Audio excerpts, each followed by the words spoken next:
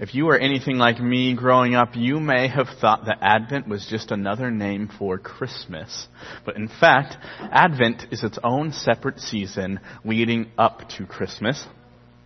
Throughout history, there was something called the church calendar, and as the church calendar developed, Advent was the mark of the new year. So throughout history, this was the beginning of the year for Christians across the world. And they did so because Advent means the coming or the arrival. And it begins the year with a season of waiting. Not because waiting is any fun, but because waiting actually does something profound to us. It shapes our expectations and our anticipation of what's coming. It refines our desires and helps us see what truly matters. So in the season, the Christmas lights are up, the trees are out, the music is blaring. Everywhere you go is jam-packed. And as a result, everybody is cranky and on edge. Anyone else notice that? Just getting to the simple grocery store, even on a weekday, is a brand new experience during this season. But Advent was meant to shape our longings. Is there something in your life that you can think of that you waited for, and you waited for, and you waited for, and then when you finally received it, it was so much better than you had anticipated that all the waiting just fell off into the background? We've all had the opposite experience, I'm sure, where something didn't live up to our expectations. But maybe it was some restaurant, maybe it was a vacation, maybe it was a Christmas present, maybe it was a spouse, children, whatever it is. There's things in our lives that we waited for, and when it finally came, the reality of it was so much better than we imagined. And this is what this season is meant to do for us, is for us to reflect upon the incarnation, the coming of Jesus, reflect on his first coming as well as shape our expectations and our anticipation for his second arrival. Because we know that the reality of that will be so much better than anything we could imagine or describe. So this is what we are going to unpack this morning. Over the last 2 weeks, Todd preached the first week about God with us, Emmanuel, and the reality that God has always been present with us. And then last week he talked about waiting, and this morning as we continue on in our series, we are going to explore what is the outcome of that waiting. What do we receive as a result of this waiting? So this morning we will be in John chapter 1. So if you have your Bibles, you are invited to turn there with me now, or you can follow the words up on the screen. But as you turn there, let me pray for us.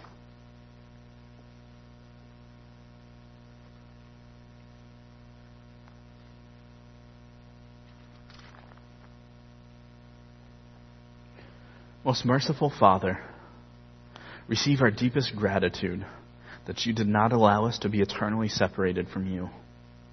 Instead, in your great mercy, you descended to us in your Son, Emmanuel, that we would be fully reconciled to you and granted not just the unimaginable gift of seeing your beautiful face, but also the invitation to be continually filled with your Spirit, who is living joy, continually poured out for us and for the world. Amen. John 1, starting in verse 1. In the beginning was the Word, and the Word was with God, and the Word was God. He was in the beginning with God, and all things were made through him. And without him was not anything made that was made. In him was life, and the life was the light of men. The light shines in the darkness, and the darkness has not overcome it. There was a man sent from God whose name was John. He came as a witness to bear witness about the light, that all might believe through him. He was not the light, but came to bear witness about the light. The true light, which gives light to everyone, was coming into the world. He was in the world, and the world was made through him, yet the world did not know him. He came to his own, and his own people did not receive him. But to all who did receive him, who believed in his name, he gave the right to become children of God, who were born not of blood, nor of the will of the flesh, nor the will of man, but of God. And the Word became flesh and dwelt among us. and we have seen his glory. Glory as of the only Son from the Father, full of grace and truth. John bore witness and cried out, "This was he of whom I said, 'He who comes after me ranks before me, because he was before me.' For from his fullness we have all received grace upon grace." We can all go home now. This is one of the most powerful and potent and poetic pieces of Scripture. I think some of the most powerful and potent words ever uttered, actually. Dissimilar to Matthew, Mark, and Luke, John doesn't waste any time in explaining who Jesus is.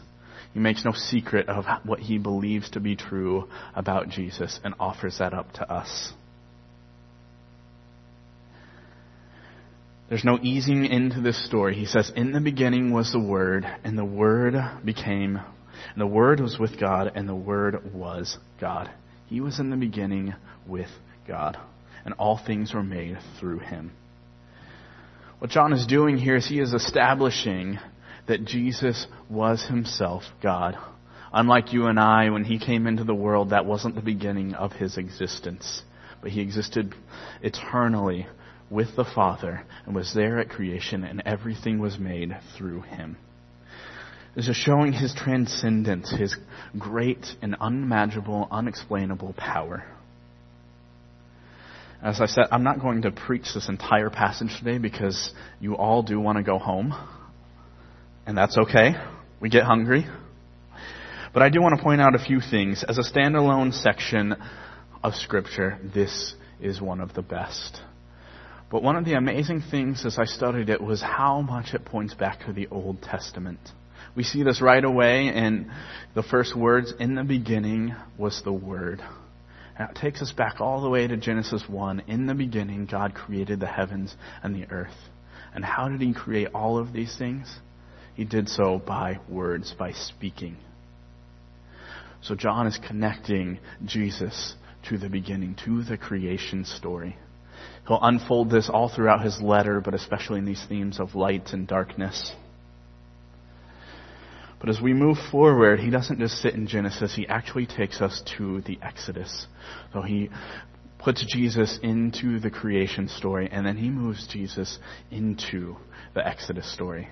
So in verse 14, and this is where we're going to camp today, he says this, "And the Word became flesh and dwelt among us. And we have seen his glory, glory as of the only Son from the Father, full of grace and truth." In this short sentence, he picks up on three major themes from the Exodus. So not only was Jesus there at creation, but Jesus is the one re-encapsulating the move towards freedom that God offers to us. The first part is that the Word became flesh and dwelt among us. This word here is actually tabernacled, or he pitched his tent among us. And what John is trying to say is that in the Old Testament, as the Israelites were moving out of Egypt into the Promised Land after Moses had set them free, they had the tabernacle. God gave them the instructions to build this mobile temple that eventually became the permanent temple when they resided in Jerusalem. But for a long period of time, they had this mobile temple, the tabernacle. And this was a place where God's presence dwelled. We unpacked all the magnificent detail that went into the construction of this temple back in June on Pentecost Sunday.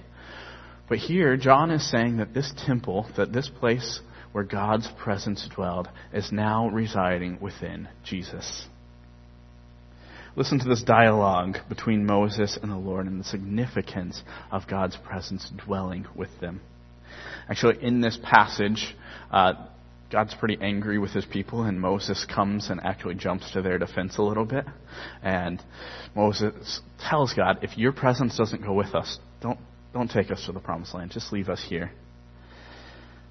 And so God responds to him and he says, "My presence will go with you, and I will give you rest."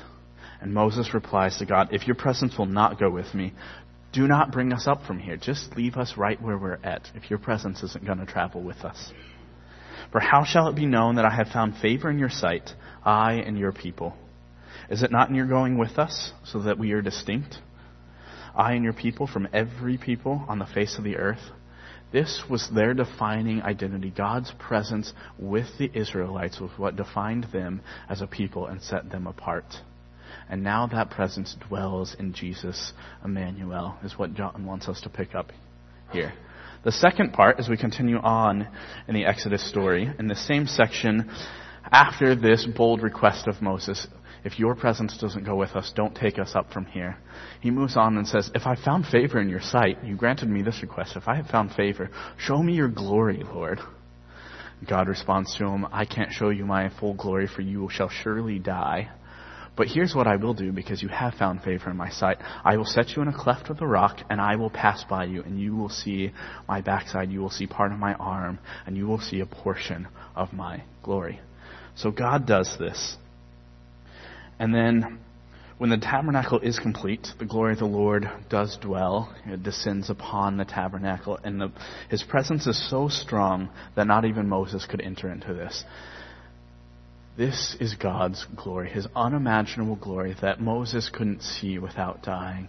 And again, John is saying, this now resides in Jesus, whom we have seen. We beheld the glory of God in his Son, Jesus, coming here on earth. And the final part of this, the third connection he presents to this, is he is full of grace and truth. We may think of those two words as dichotomistic, of two sides of the same coin. You have grace over here, you have truth over here.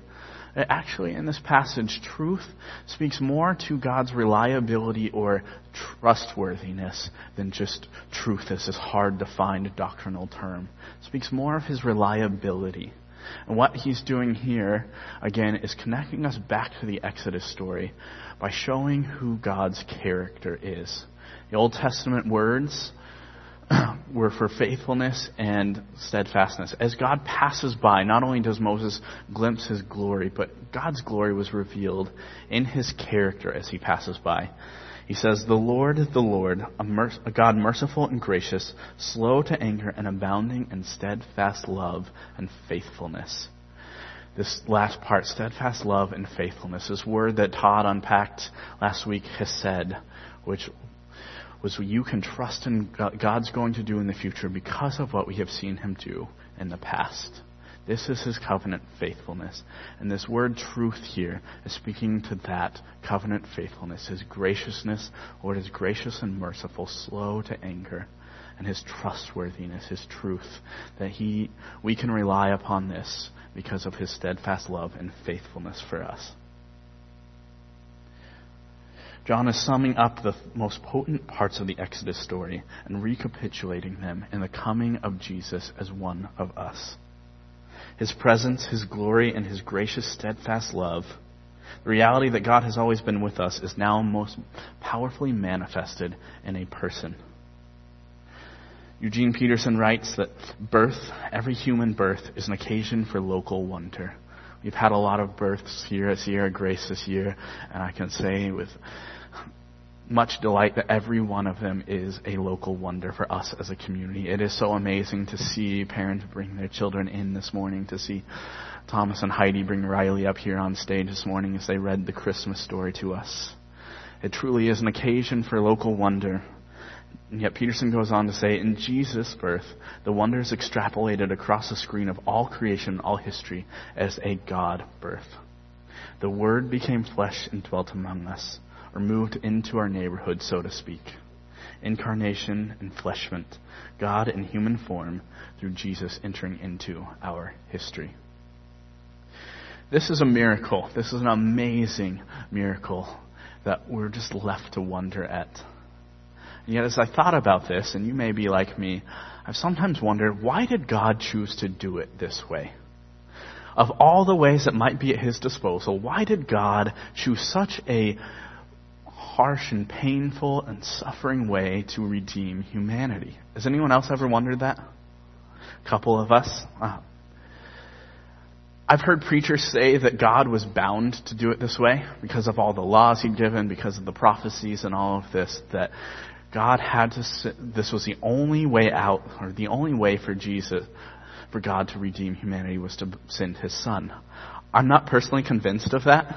If God is truly God, I'm pretty sure that he had an infinite number of ways at his disposal to redeem us as his humans. And I'm not sure that I would have done it that way, which is a good thing because I'm not God. But if we think about it, this is an interesting way to come not just as a human, but as a child, dependent upon others for our mere survival, to have to learn the language, to be subject to all the constraints and frustrations and pain, and then to die a death on the cross. Could there have been another way? In theological terms, there are two attributes that we often ascribe to God. The first is his transcendence, which speaks of his power. In the beginning was the Word, and the Word was made flesh. The Word was with God, and the Word was God. This speaks of God's cosmic reality, his power, and which he saves us through. But there's this other word called immanence, which speaks of his nearness. And this passage highlights both, but as we zoom in on verse 14, he came and he dwelt among us. This shows his immanence. He didn't save us from afar, but he saved us from being near. He saved us from within humanity. God could have easily been sitting up there on his throne in heaven and looking at the other members of the Trinity and said, well, there's humanity. Got themselves into a real mess again. Should we have pity on them? Should we save them? What do you think? Yeah? Yeah? Okay, let's do it. And he decides that he's going to save us. And he looks down upon earth and he just goes, voila, you guys are redeemed. This seems perfectly within his capacity. And yet, through his immanence, through the incarnation, he communicates those three attributes so amazingly to us. That if he had just snapped his fingers and redeemed humanity, that would have shown his transcendence. But by sending his Son, it showed his presence. It showed God with us. It showed his steadfast love and his faithfulness to us. It showed his glory still residing within Jesus. It showed that his character was true and faithful by doing it this way. The author of Hebrews says it is fitting, not because he was specifically bound to it, but because it fit. It fit with who he was. It fit with how he had created the world. It fit with the redemptive story that he was enacting throughout all of history. And it was most powerfully manifested in his Son. And this shows a great reversal, this great exchange. If we think about it, humanity has always in some form or another sought to be gods. This started all the way back in the garden with Adam and Eve. And Satan comes to Adam and Eve and says, if you eat of this tree, you will surely become like God. And ever since they took that bite, we have attempted this in some form or fashion. I think back to all the Indiana Jones movies that are quite incredible, but in them, every single one of them is a quest to gain some artifact, something that makes people like gods. The fountain of youth, the great power within the ark, all of these things were so that usually the bad guys would become more like gods and they could become powerful and rule the world. But in the great exchange, as Athanasius says, Jesus became like us.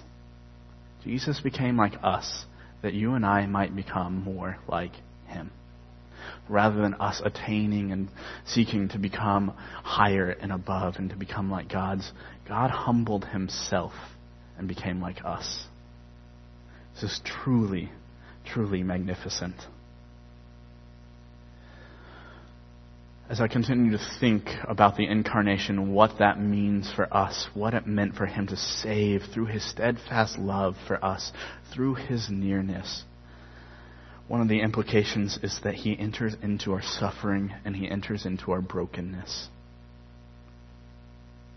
In that passage in Hebrews where it says it was fitting, it says it was fitting that he, for whom and by whom all things exist, in bringing many sons to glory, should make the founder of their salvation perfect through suffering.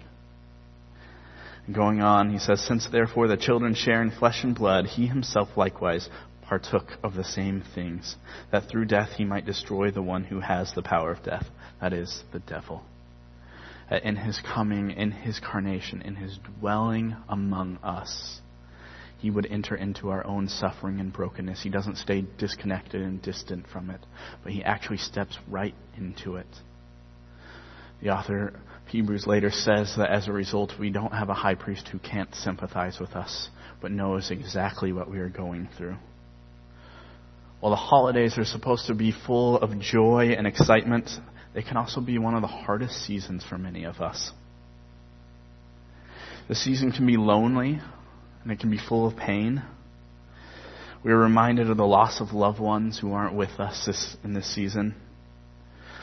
Some of us are physically or relationally far from family. The holidays are a reminder of our own brokenness and our own suffering. All the advertisements and all the music try to tell us otherwise and try to slap a Band-Aid on it. And as we look at Jesus coming and dwelling among us, we see a God who isn't distant from all that, but who enters in and walks alongside of us in each of our experiences, both the joys as well as the sorrows. In coming as one of us, Jesus reveals his closeness in the midst of those. Not that he snaps his fingers and makes them magically go away, but that he walks alongside of us even as we hope that one day all things will be made right.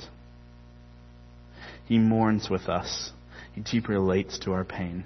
He always has, but the incarnation has made that more real, more concrete as we saw how Jesus acted among the people that he encountered throughout his life.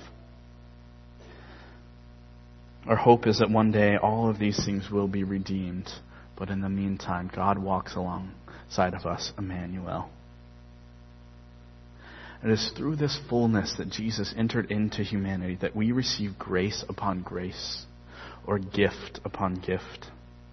That through Christ you and I receive forgiveness. This is his grace. We receive freedom from sin and from the power of death. This is grace upon grace. We become the children of God, adopted as his own, co-heirs with Christ and heirs of God. The presence of God going from residing within the tabernacle to residing within Jesus, and then to residing within us through his Holy Spirit. This is his grace. His Holy Spirit empowering us, walking alongside of us, comforting us in our trials and our tribulations. We receive his joy, his love, his hope. All of this is his grace. We receive eternal life, but even more than eternal life, it is eternal life with God, that we would dwell with him because he dwelt with us. Friends, this is his grace, and it is all ours through his fullness in him coming and dwelling among us in the incarnation. As I was studying this sermon, I was convicted by God's presence, not just here with me, but how he is fully present to each one of us all the time in a way that escapes our explanation. He went to extreme measures to show this. His presence is one of the greatest gifts that you and I will ever receive. For what is eternity if we don't get to spend it with God? As I thought about the implications for us, I sense an invitation for us to be present to one another. The season is full of frantically running about trying to get all of our Christmas presents, and it's just a busy season. People, as I said earlier, are on edge and cranky, and this is a season where we often are not fully present to the person in front of us. A few weeks ago, our small group went and saw A Beautiful Day in the Neighborhood. Anyone see that movie? Second plug of the day, so listen to Andrew Peterson and go and see this movie. This movie is about Mr. Rogers, and Tom Hanks plays Mr. Rogers. I'm not going to give away anything that will be spoiling it for you, but go and see this movie. As we watched this movie, one of the things I was struck by, I had heard this about Mr. Rogers, but just so enacted so well, was that he sought to be fully 100% present to whatever was right in front of him. And this was especially true of people. And as he sought to be fully present to them, it became transforming, not just for him, but for the person that he was sitting across from, the person that was right there. As his eyes locked theirs, as he listened to their stories, as he listened to their pains, as he listened underneath the surface of what was going on, this was transformative in their lives. This is God's presence with us. but is also, through His Holy Spirit, an invitation for us to be fully present to one another in this season in that same way. God's presence is one of the greatest gifts that we could receive. Perhaps one of the greatest gifts we could turn back out to the people around us is that very same gift of presence. This morning, we're going to commemorate and encounter that most powerful act of presence by coming to the Lord's table. As Jesus became flesh and blood, we are going to partake of the bread and the cup, commemorating that reality, that wonderful truth that God became like us in this season. Let's bow our heads and pray. Just take a few moments personally to soak in this wonderful mystery that Jesus became flesh and dwelt among us.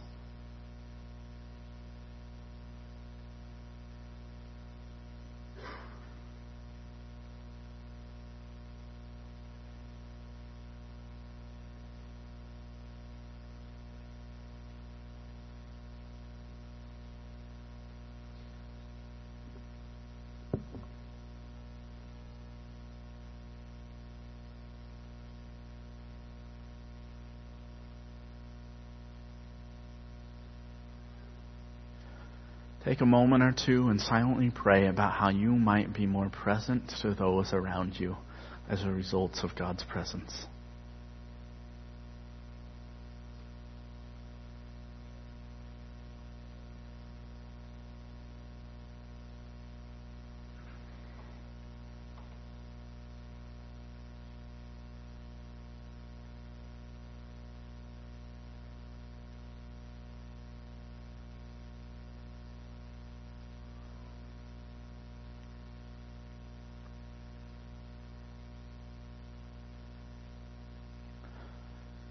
As we prepare our hearts to come to the Lord's table, let's pray this prayer of confession that will be up on the screen together.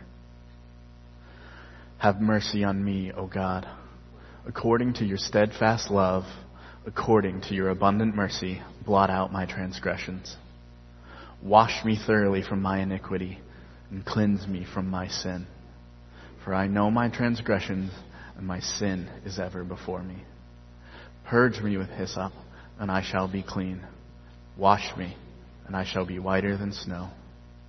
Create in me a clean heart, O God, and renew a right spirit within me. Cast me not away from your presence, and take not your Holy Spirit from me. Restore to me the joy of your salvation, and uphold me with a willing spirit. What Paul wrote to the church in Colossae, I proclaim to you. When you were dead in your sins and the uncircumcision of your flesh, God made you alive with Christ. He forgave us all of our sins, having canceled the charge of our legal indebtedness, which stood against us and condemned us. He has taken this away, nailing it to the cross. In a few moments after I pray over the elements and read from 1 Corinthians, you may begin filing row by row out into the center aisle and to come up front. There will be 4 stations up here and 1 up in the balcony. The station on the furthest left will be gluten-free. You are all welcome to go through that line, but if you are gluten-free, you especially want to find that line. And as you come up to receive the bread and the cup, you may tear off a piece of bread and then dip it in the cup. You may take it right there, or you may go back to your seats to pray and then take it when you are ready. The table is open to everyone who is a believer in the Lord Jesus Christ as their Savior. If that is not you today, we want to say that we are very glad that you are here. I invite you to file out with your row so that people don't have to step over you. Just politely decline. But if this is an opportunity where you would like to give your life to the Lord, those who are serving communion will be up front and available after serving communion to pray with you. And they would love to pray with you, either about that or anything else that might be going on in your life. They would be delighted to pray alongside of you. The Lord Jesus, on the night when he was betrayed, he took bread, and when he'd given thanks, he broke it and said, "This is my body, which is for you. Do this in remembrance of me." In the same way, he also took the cup after supper, saying, "This cup is the new covenant in my blood. Do this in remembrance of me. For as often as you eat this bread and you drink the cup, you proclaim the Lord's death until he comes." Let's pray.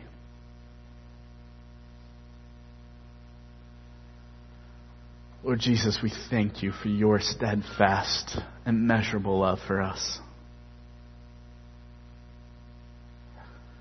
We thank you that you communicated your grace, your glory, your presence, your steadfast love in coming and dwelling among us and living as one of us.